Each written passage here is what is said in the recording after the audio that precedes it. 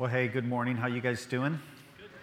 I've got ushers ready to come forward, but I'm going to put you guys on pause for a minute. Is that okay? Because before we go anywhere in this service, if I could, I would just ask the men and women in this room who have served in any branch of the military, would you please stand? Don't be shy. Please stand.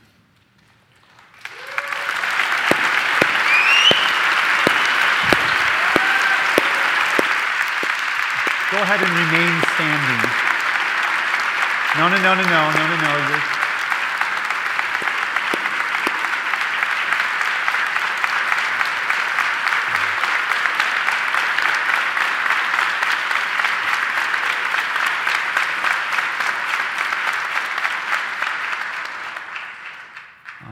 I hope you understand that we understand that what we're able to do here this morning, the freedoms that we have in this country, came at a price, and our ability to gather today and worship freely is because men came and paid a price and stood on that wall and provided us our protection. And so please understand we're deeply grateful for the service of the men and women who are standing. Thank you, guys.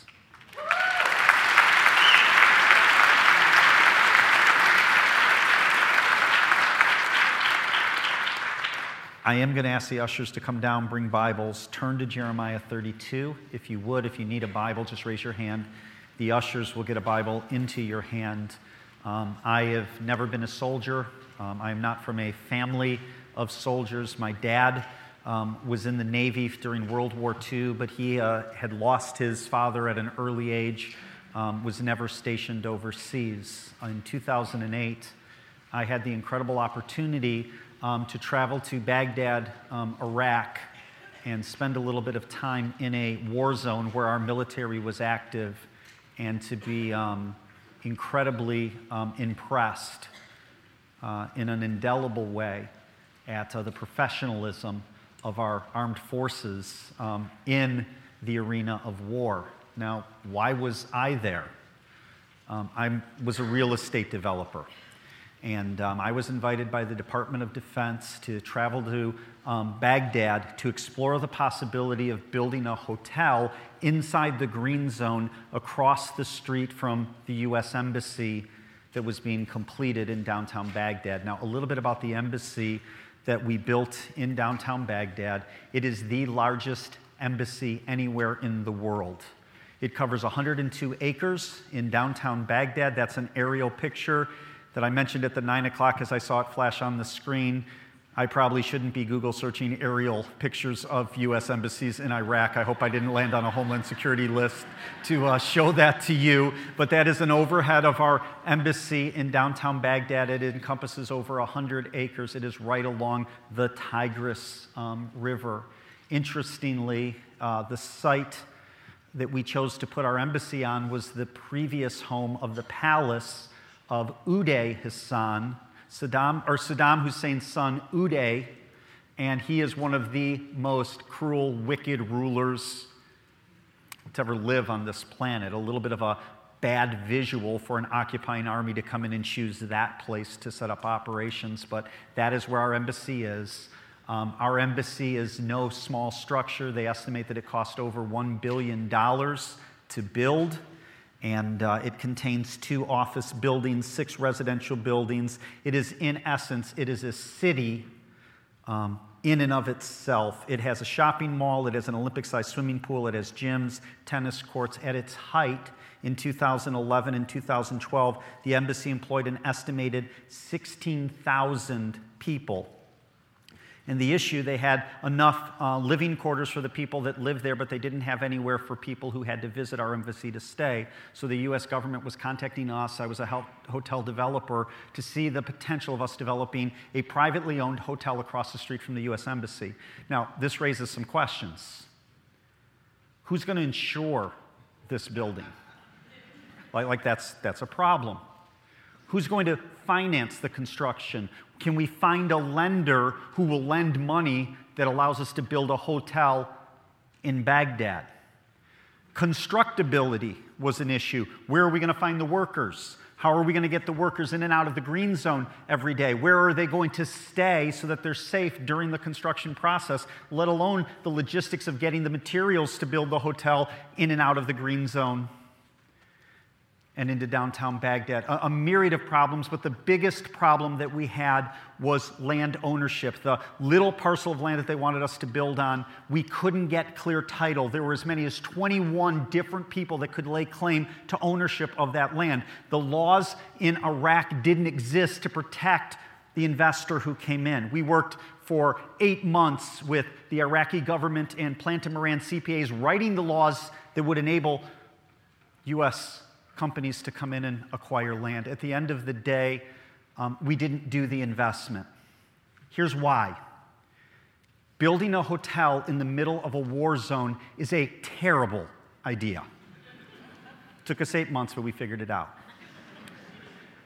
And the reason that I tell you that story is when we turn to Jeremiah 32, the prophet Jeremiah in this chapter, it's a story that probably most of you are not familiar with, but he is given the opportunity to make one of the worst real estate investments of all time. And he takes it.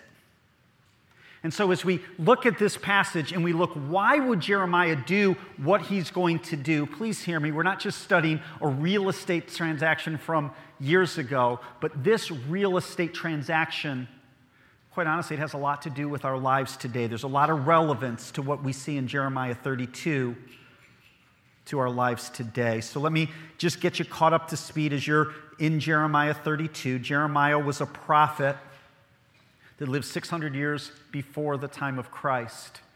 Before I forget, because somebody will come up to me after the service, because I always do this, I almost forgot the big idea. For you note takers, you want that? Here's the big idea this morning. Our big idea is God's promise to redeem will stand. God's promise to redeem will stand. So Jeremiah lived 600 years before Christ. He is called the weeping prophet because he was given the word of the Lord. That's what prophets did. His job was to give the word of the Lord. And the word of the Lord that came to Jeremiah, well, it was pretty difficult for the nation of Judah to hear. Give you an example. In Jeremiah 6, Jeremiah prophesies or says of the people, were they ashamed when they committed sin or abomination? No, they were not at all ashamed. They didn't know how to blush. Jeremiah was the last in a string of prophets that had prophesied to Judah, you have to repent, you have to turn from your sin. But by the time Jeremiah got there, they were so ingrained in their wickedness that it had gotten to the point where they were sacrificing their own children to Moloch and other Canaanite gods. And Jeremiah is given the responsibility by God to prophesy that Judah is about to fall. The Babylonians are going to take over Jerusalem. They're going to wipe out the city. In Jeremiah 30, at the beginning of that in chapter 1, God says to Jeremiah, write in a book all the things that I've spoken to you. And in Jeremiah 30 through 33, those 4 chapters, they're called, because of that command, write this in a book, the book of hope or the book of consolation. And throughout those chapters, Jeremiah is going to tell the nation of Israel, you are going to fall into captivity. But 9 times in those chapters, he also says that God will restore you to your land. And though he will punish your sin, after a season, he will come back and redeem you. So it is that final warning of what is about to come, but it also has the hope that God will restore the nation. He says in Jeremiah 31, verse 3, God says, I have loved you with an everlasting love. Therefore, I have continued my faithfulness to you. Again, I will build you, and you shall be built. And as we jump into chapter 32, look at verse 1. It said, the word that came to Jeremiah from the Lord in the 10th year of Zedekiah, king of Judah, which was the 18th year of Nebuchadnezzar. History gives us the dates that both of those kings reigned. And as you look at the crosshairs of those 2 years of the king's reign, it gives us a very specific date of when the word of the Lord came to Jeremiah. It came to him somewhere between April 23rd and October 17th, 587 BC. Now, this is the 3rd time that Babylon has come against the city of Jerusalem. They surrounded the city in 605 BC. They had it surrounded, And Nebuchadnezzar retreated back to Babylon because his father was killed, and many believe that's when Daniel was taken into captivity in Babylon. They returned in 598 BC because the Judean king in place at that point was a problem. His name was Jehoiachin, and they took Jehoiachin into captivity, and in 598 BC, they put Zedekiah in his place. He was a puppet king for Nebuchadnezzar in Judah. But we read that after a certain time that he was reigning, in 2 Kings 24, it says Zedekiah reigned 11 years in Jerusalem, and he did what was evil in the sight of the Lord. And then it says, and he rebelled against the king of Babylon. So he is back for the third time, surrounding and besieging the city of Jerusalem. And I would say that Nebuchadnezzar is out of patience with the people of Jerusalem and the nation of Judah. God has warned them, not just for a year and not just for a month, but for decades and centuries, you need to repent. He's exhausted by Judah, and Nebuchadnezzar is also exhausted by Judah. And history will tell us that at the end of this besieging of Jerusalem, the city will fall, and Nebuchadnezzar will burn it to the ground.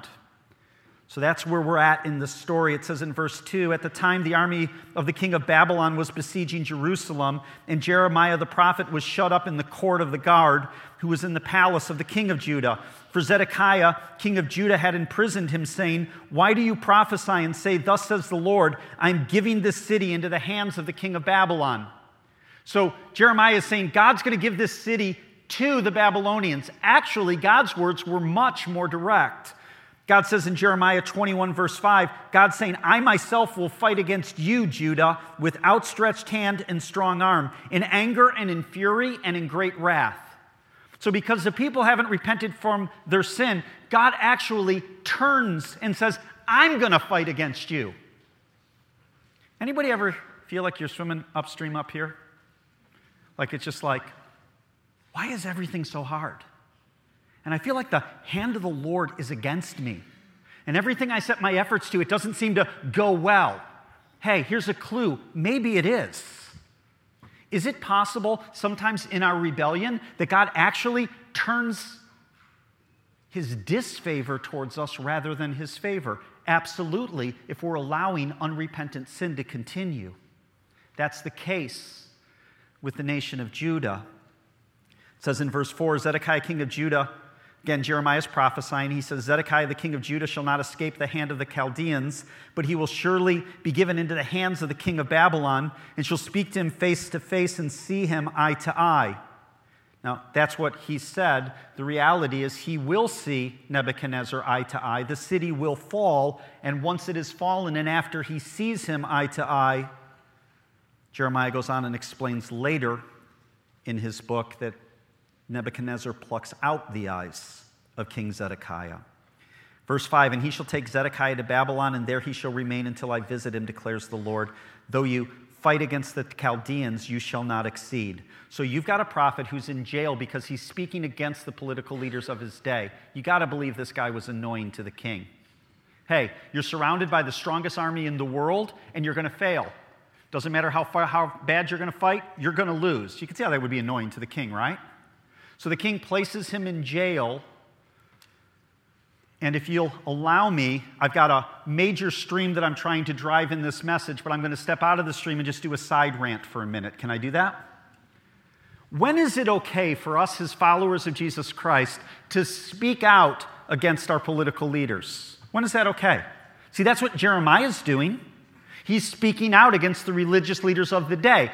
Was it okay for Jeremiah to do that? Is that something that we can look at his example and say, we need to speak out against our religious leaders? Pretty good question, right? Glad for asked. I'm so glad you guys asked. You're on your game. Here's the answer. You are free to speak against the religious leaders of our country when you have a word from the Lord. When you have a word from the Lord, you go ahead and speak against the religious leaders. Let's just make that our threshold, because that's what Jeremiah says. He says, thus says the Lord, and then he speaks out against the political leaders. You got that word from the Lord? Now, that's a good question. Do we have a word from the Lord to speak against our religious leaders? Some of you are nodding like this, some of you are not like this. So it seems to be a question that you're asking yourselves. Again, fantastic question this morning. Do we have a word from the Lord? Yes, we do. It's clear in the word of the Lord. Let me show it to you. Romans 13:1. Let every person be subject to the governing authorities, for there is no authority except from God, and those that exist have been instituted by God. Therefore, whoever resists the authorities resists what God has appointed, and those who resist will incur judgment. If you're struggling to follow what God is saying, let me summarize. When you speak against the authorities that I have put in place and established, you are speaking against me. He says in 1 Peter 2, be subject for the Lord's sake to every human institution, whether it be as emperor, as supreme, or to governors as sent by him to punish those who do evil and to praise those who do good. Verse 15, for this is the will of God, that by doing good you shall put to silence the ignorance of foolish people. Pretty clear word from the Lord. Here's the problem. In our country, our respect for our political leaders is deplorable. It's shameful. We mock and ridicule our political leaders. And please don't hear this as a quit saying bad things about Trump. This is a Republican and a Democratic problem. It's bipartisan. You can turn on the news, you can turn on the late night shows every week, and at 11:30, what is the opening monologue on every major network? It's ridicule of our political leaders. Saturday Night Live, over the line. And God's not laughing, because these are the authorities that He has put in place to establish what He is establishing, whether we understand it or not. And as followers of Jesus Christ, we should not take the bait. This raises a third question. What do we do when we find ourselves under authorities, be it political, be it at work, be it parents and kids? What do we do when we find ourselves under a biblical authority, a God-established authority, when that authority is not acting in a way that is God-honoring? What do we do then? Well, the Bible deals with that directly. 1 Peter 2, the context is slaves and masters, and it's addressing slaves who are under the authority of unfair masters. It says, but if, when you do good and suffer for it, you endure, this is a gracious thing in the sight of God. For to this you have been called, because Christ also suffered for you, leaving you as an example so that you might follow in His steps. Again, speaking of Jesus, He committed no sin, verse 22, neither was deceit found in His mouth. When He was reviled, He did not revile in return, and when He suffered, He did not threaten, but continued entrusting Himself to Him who judges justly. When you speak against your political leaders, when you speak against your boss, when you take that bait, kids, when you speak against the authority, when you're under your parents' roof, you are speaking against an authority that God has put in place. And I can't say this any clearer. It's not right. It's sin. We live in a wonderful country. We have incredible freedoms. If you don't like your politicians, vote. I hope you did that this last week.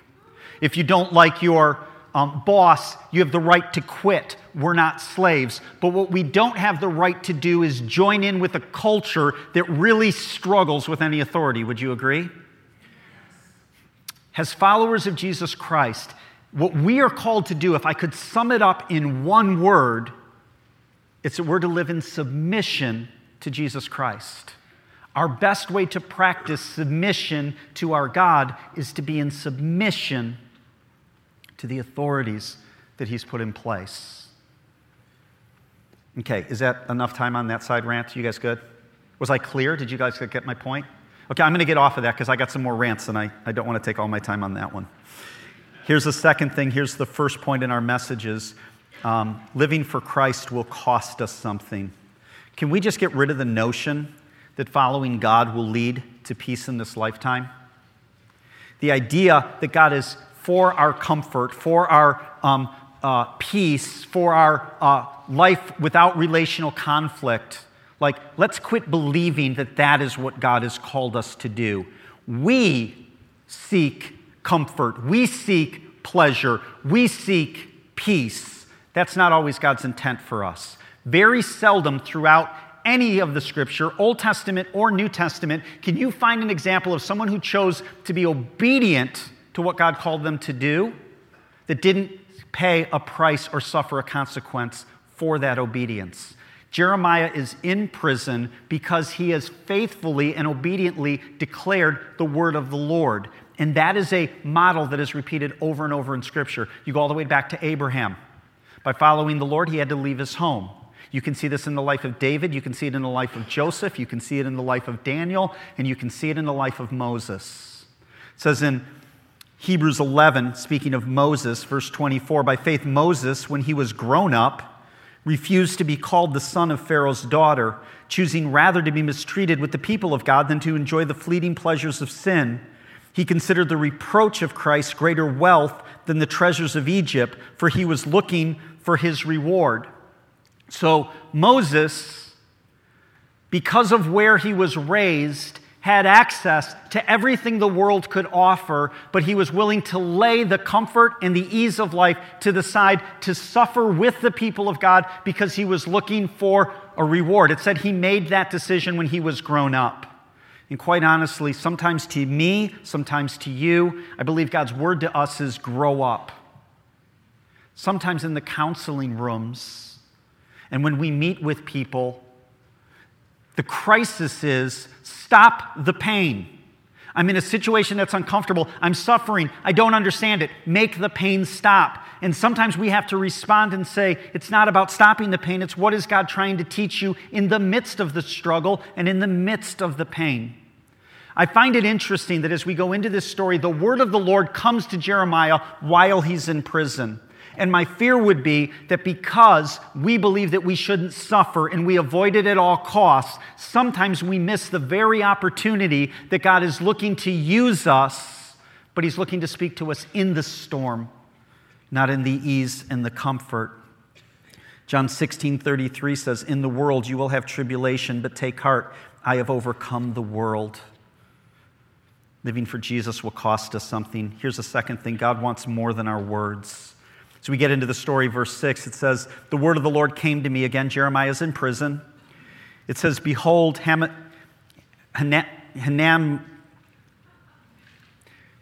I struggle with Old Testament names. Can we just confess that? If you've been here a long time, you know that. So he's going to be called Mel through the rest of the story. We're just going to make this easier, okay? So that I'm not stumbling over this the rest of the time. Okay, so behold, Mel, the son of Shalom, your uncle, will come to you and say, buy my field that is in Anathoth. Another wonderful word to repeat over and over, Anathoth. So Mel asked his uncle, he's going to come, the word of the Lord says that he's going to come to you and ask you to buy a piece of land that is in Anathoth. Rather than say that, we're going to pronounce that for the rest of the message, Nunica. Okay? It's going to be Nunica. Anathoth is about 2.5 miles outside of Jerusalem. It's kind of a nothing city.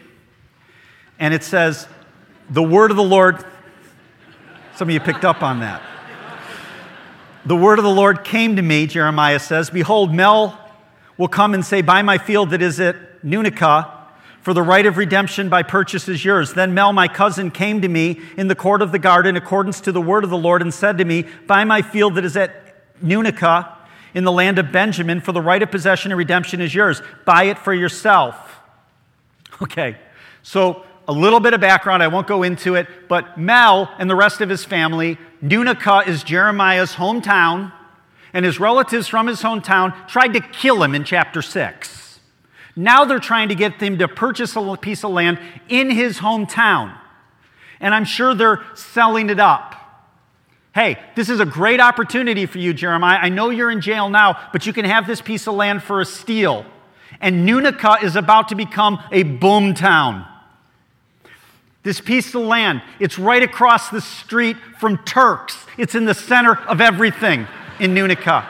This is an incredible opportunity for you. Now, whether Mel told him or not, I don't know. But here's the reality. The piece of land that Jeremiah is being offered is already under Babylonian control. They've already overthrown Nunica. They've surrounded Spring Lake, but they've already got Nunica. So what he is being offered is the opportunity to buy a piece of land that is completely under enemy control. This is a horrible real estate deal. Why would you buy a piece of land in enemy territory?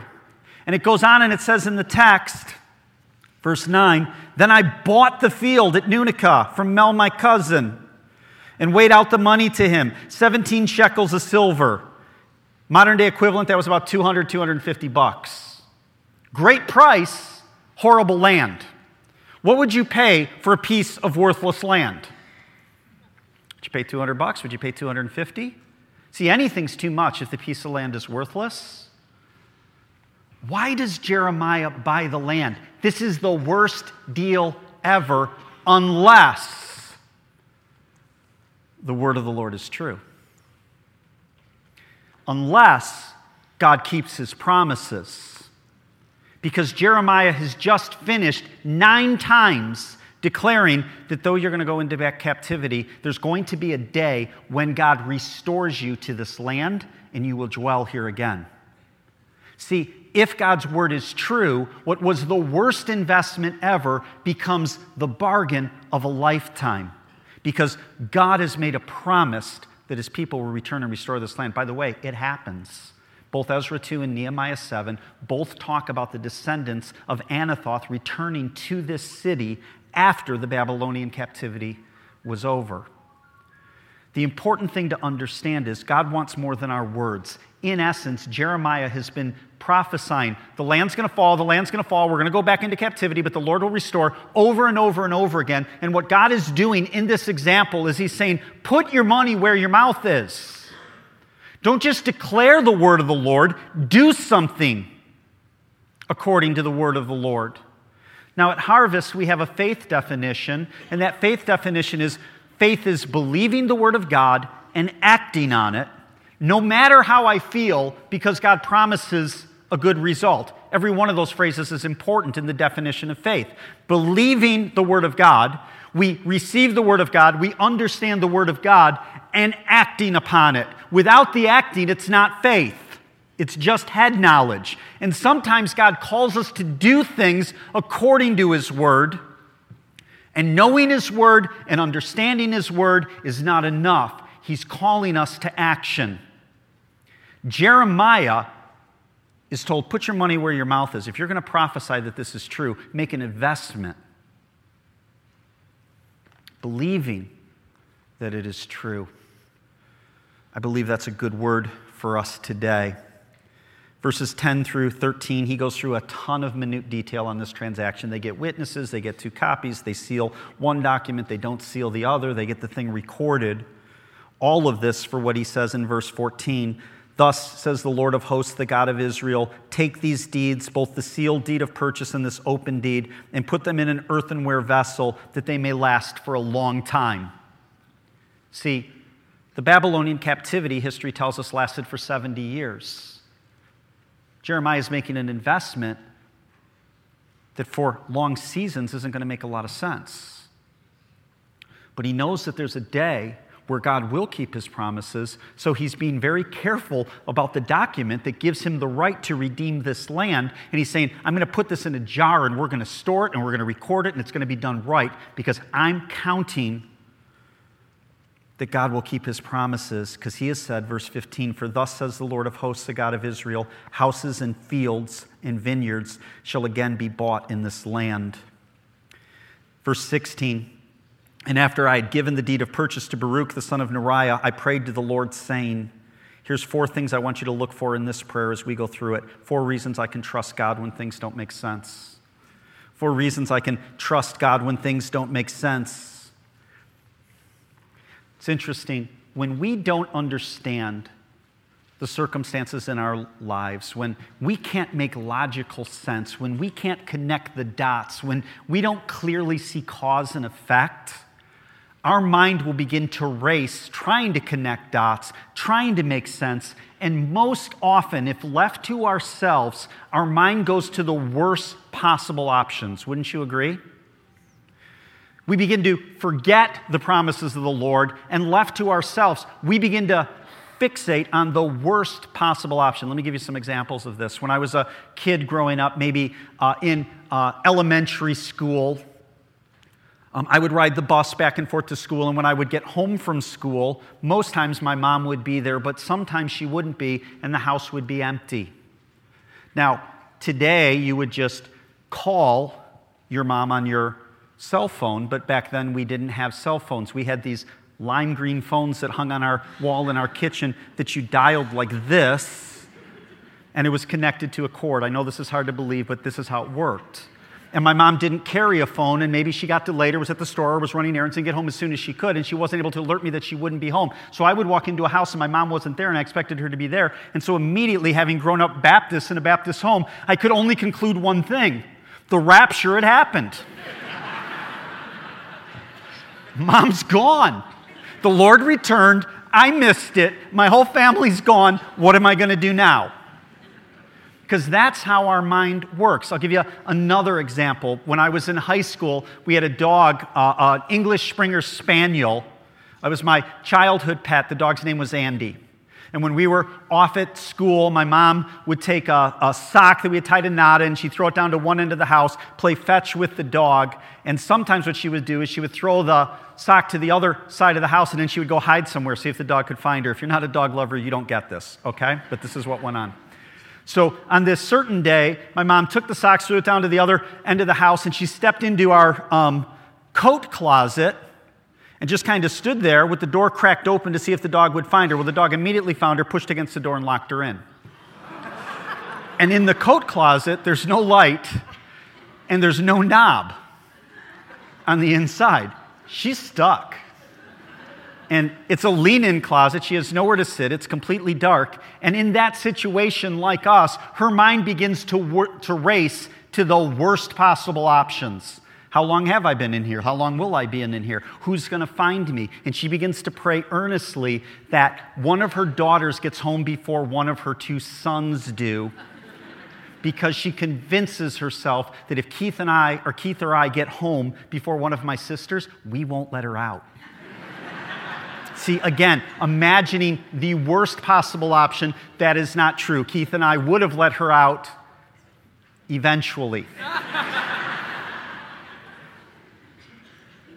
And I give some silly examples, but in the silliness, don't miss. It is true that left to ourselves, we will spiral down patterns of thinking that are often worst case rather than realistic. Would you agree?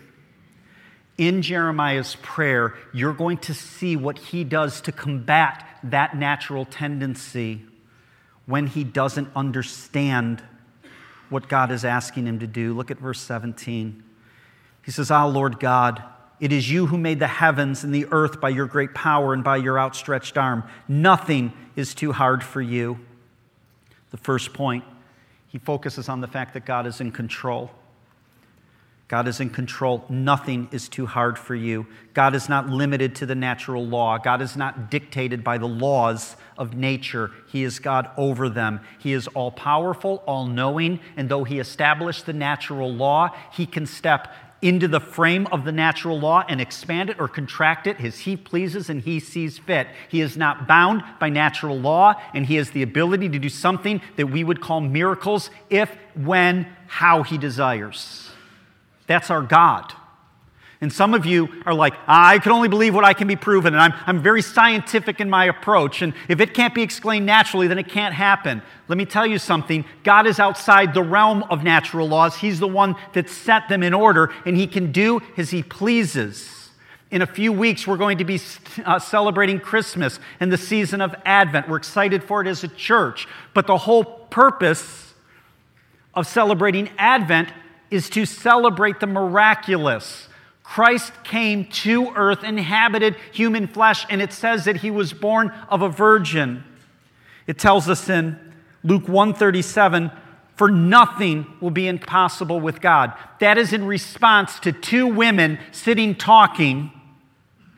Elizabeth, who is pregnant with John the Baptist in her old age, beyond when she's supposed to have kids, talking with Mary, who has child even though she's never had sex. If you don't believe that God can do the impossible, then you don't have a clear understanding of who our God is.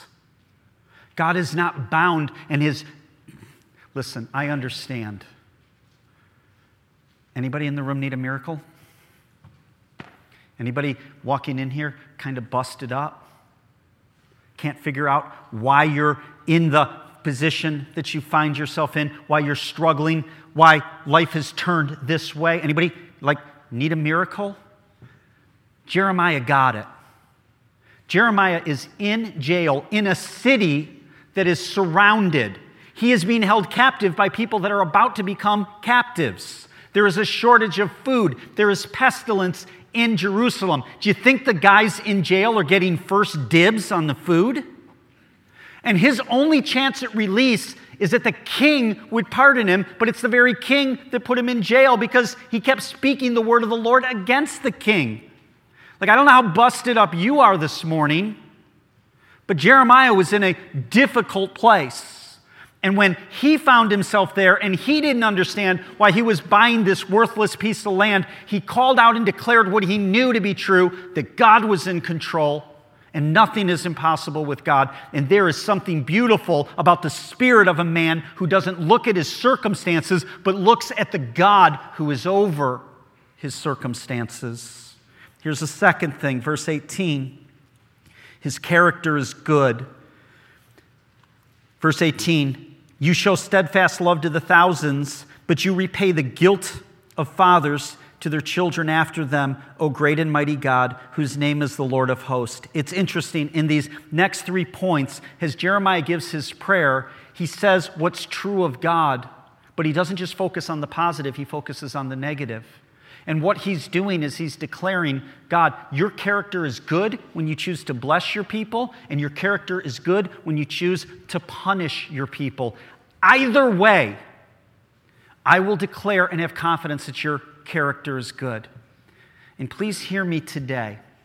There isn't a person in this room who will not bring glory to God by your very existence.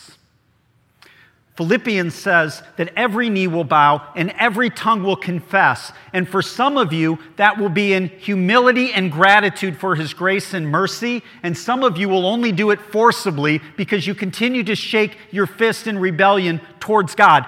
Either way, you will bring glory to God.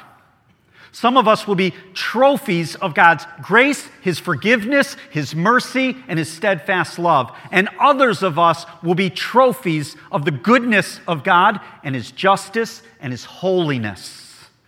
But either way, Jeremiah declares that his character is good. Verse 19, God is engaged. It says, great in counsel and mighty in deed, whose eyes are open to all the ways of the children of men, rewarding each one according to his ways and according to the fruit of his deeds. That statement is comforting and frightening at the same time. I look at it and I say, God is engaged. He sees. He's watching. That gives me hope that righteousness will win. That when I'm oppressed for righteousness' sake, that I'll be validated, but it also frightens me because my sin will be exposed. Jeremiah sees both sides of that. It's interesting. As I preach, one of my favorite verses in the Old Testament is from Chronicles. It's 2 Chronicles 16:9. It says, for the eyes of the Lord run to and fro throughout the whole earth, giving strong support to those whose heart is blameless towards him. It's a reminder to me that God sees, and when our heart is given to him, God is looking. He is searching for people who are willing to do that. I love that promise, don't you? You want to see the next phrase? Put that up on the screen. I usually don't quote this one. You have done foolishly in this, and from now on you will have wars. That promise was given to King Asa, who it says did wicked in the sight of the Lord. God is engaged, and he sees. And Jeremiah is in prison for prophesying the destruction of his people, but he recognizes even in God's discipline, he is engaged. And then here's a fourth thing that Jeremiah declares in his prayer, that God's faithfulness is proven. Often in the Old Testament, when we see men pray at the dedication of the temple, or some of the other prayers that we've studied in this series, Honest to God, we see them take time to remember the faithfulness of God through the generations. It says in verse 20, his faithfulness is proven. You have shown signs and wonders in the land of Egypt, and to this day in Israel and among all mankind. You have made a name for yourself, as at this day. In verse 21, he praises God that his faithfulness, he has the ability to deliver his people. You brought your people people Israel out of the land of Egypt with signs and wonders, with a strong hand and outstretched arm, and with the great terror. He praises God for his faithfulness being proven, that he blesses his people. Verse 22, and he gave them this land in which they swore to their fathers to give them, a land flowing with milk and honey. And he praises the faithfulness of God, the fact that it's proven, and that he punishes his people. Verse 23, and they entered and took possession of it, but they did not obey your voice or walk in your law. They did nothing of all you commanded them to do. Therefore, you have made all of this disaster come upon them. Verse 24, behold, the siege mounts have come against the city to take it, and because of sword and famine and pestilence, the city is given into the hands of the Chaldeans who are fighting against it. What you spoke has come to pass, and behold, you see it. Listen, we have a God whose nature is steadfast love, grace, mercy, kindness, and forgiveness.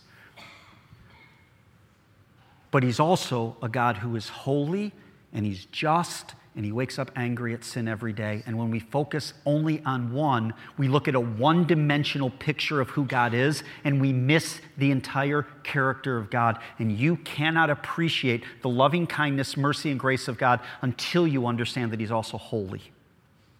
And he's also a God that will judge. Jeremiah rejoices in all of this. And then at the end of his prayer, he asks this question, yet you, O Lord God, have said to me, buy the field for money and get witnesses, though the city is given into the hands of Chaldeans. See, he doesn't understand, why am I purchasing this land? It doesn't make sense to him from a human perspective. But before he asks God the question, he has just declared 4 things that he knows to be true about God. Listen, even as an earthly father, when my kids couldn't understand the rules that I laid down, I was much happier when they would come to me and say, hey, you know what, Dad, I love you. You're the best dad that ever existed in the whole world. And I know that you and Mom are for our good, and I can't imagine having any better parents in the entire world than you. So why is my curfew 11 o'clock? Like that's kind of in essence what he's doing. And as a human dad, like if I got that kind of response to my 11 o'clock curfew, I'd be like, okay, you can stay out till 11:02. Like I'd show grace. But he approaches God in such a way that he declares what is true. Now here's the question. Who gives a rip about a real estate transaction 2,700 years ago? Like, why does all of this even matter today?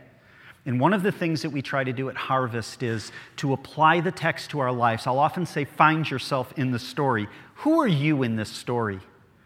Are you Nebuchadnezzar, king of Babylon, the most powerful man in the world, and everything revolves around you? Is that you? Some of you might think that's you. I doubt that's you. Are you Jeremiah, the obedient, suffering prophet who is hanging around waiting for God to deliver? Is that you? Maybe. But please understand, in this story, you're not Zedekiah, you're not Nebuchadnezzar, you're not Jeremiah. You're the piece of worthless land that Jeremiah is redeeming. Let me connect the dots in the New Testament. Jeremiah is a picture of our redemption. Galatians 4:4 says, but when the fullness of time had come, God sent forth his Son, born of a woman, born under the law, to redeem those who were under the law. So we are the people that are being redeemed. When I say that you are worthless, you are worth less than you think you are. What determines your worth is not your opinion of you, it's not others' opinion of you, it's God's opinion of you. And what gives us great worth is the fact that God was willing to redeem us. Does that make sense? So when the fullness of time, he took people that were captives. We were imprisoned under the law. The law is an X-ray or an MRI. The law was never given to us to heal. It was never given to us to save. It was to reveal that we had a problem, and that problem was sin. The biblical illustration of redemption is always ransom. Mark 10 says that the whole purpose that Jesus came says that he didn't come to be served, but to serve and to give his life as a ransom for many. 2 Timothy 2, there is one God and there is one mediator between God and man, the man Jesus Christ, who gave himself as a ransom for all. When Jesus came, he didn't break us out of jail. He didn't argue our innocence. He didn't try to reduce the sentence, say a death sentence is too severe for their crime. He did none of those things. He acknowledged the fact that we were guilty, and he paid a price to redeem, to ransom our freedom. That's the gospel. Now, this is where the analogy to Jeremiah breaks down. Where Jeremiah paid $250 to buy this piece of land, Jesus paid far more. It says in Ephesians 1:7, in him we have redemption through his blood, the forgiveness of our trespasses, according to the riches of his grace. 1 Peter 1:18, knowing that you were ransomed from the futile ways inherited from your forefathers, not with perishable things such as silver or gold, but with the precious blood of Jesus Christ. Your self-worth and the way that you view yourself, if it's based off your opinion or the opinions of others or your accomplishments, will be anchorless. It'll go up and down with the tide, rocked by every wave that comes along. When you understand that your value is based off what Christ paid for you, now that's something that holds. And Christ came in and said, I'm not just paying gold and silver to redeem. I love them enough. They have such high value that I'm willing to sacrifice my own life to demonstrate my love for... Listen, when that thing frames your self-worth, it's untouchable because what God has done, he's already accomplished, and what he's promises will reign true, right?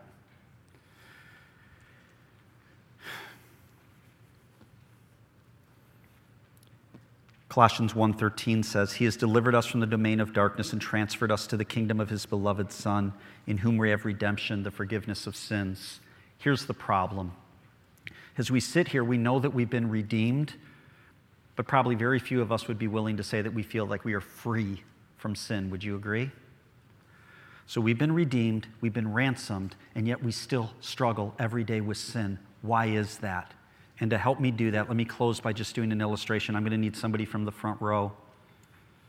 I'm going to need everybody from the front row. So why don't you all come up? Why don't you guys come up? Why don't you two come up? Because you just look too completely comfortable. You guys come up too, okay?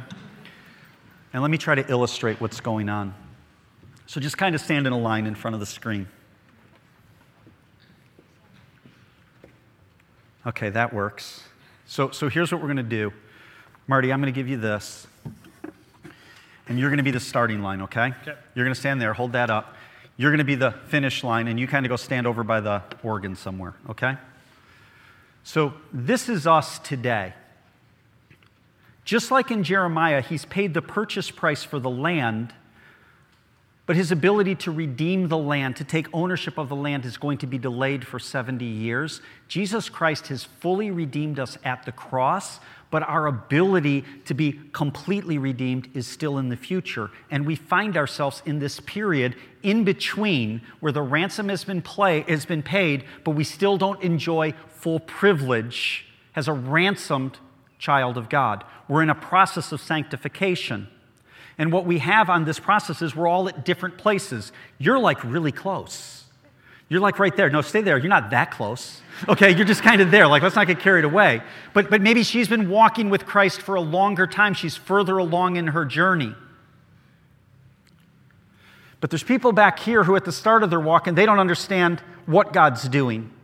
And they're struggling in their walk, and they're saying, God, I'm confused. I don't understand. Some of the things that you've called me to is hard. I thought life was going to be easy. I thought you blessed your children, but I'm in difficult seasons. And there's a struggle here and along the way, and our redemption road is not meant to be walked alone. This is the role of us as a church.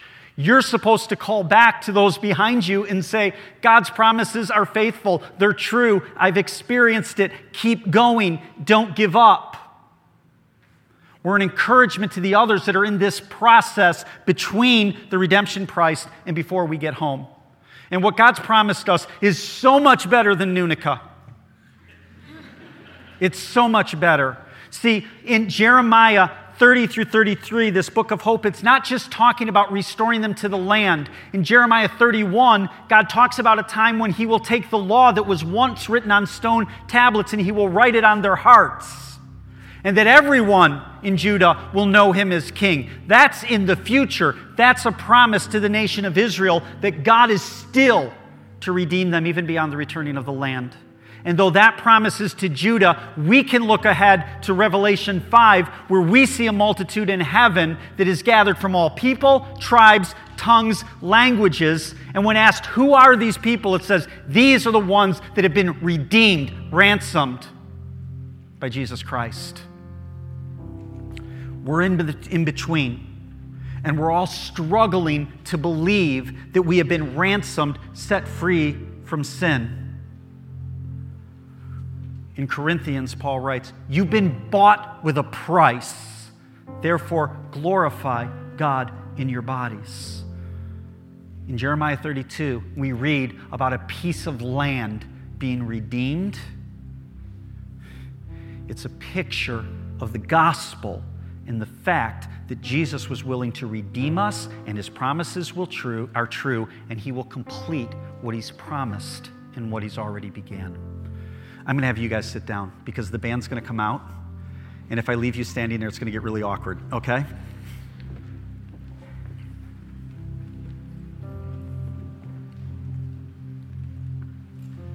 Let me do this. Just bow your heads for a moment. For those who've walked in here and say, God, I don't understand. Jeremiah asked that question. I think that's a fair question. But he starts with what he knows to be true. Are you willing to do that? And declare what you know to be true about God and let that frame your understanding of where He has you today. And then secondly, in the circumstances that we don't understand, and in this journey from being redeemed and Christ paying the price at the cross to where we find ourselves today, could we just acknowledge that we're not home yet? And God's promise that a day is coming when sin will be no more and we will be able to enjoy a holy God face to face, free from the burden of sin. I pray that our longing for that grows. Let's pray.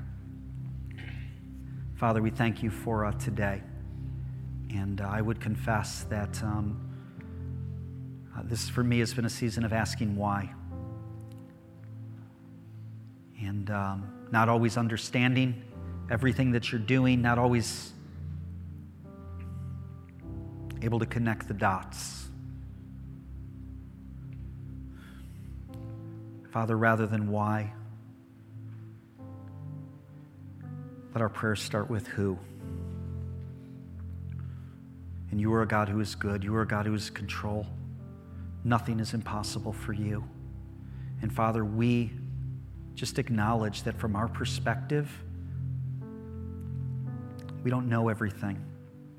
So we trust you. And in the circumstances that we don't understand and the things that you're doing in our lives that seem difficult, my prayer would be that we would have the confidence to trust in your promises, remembering that we have been bought,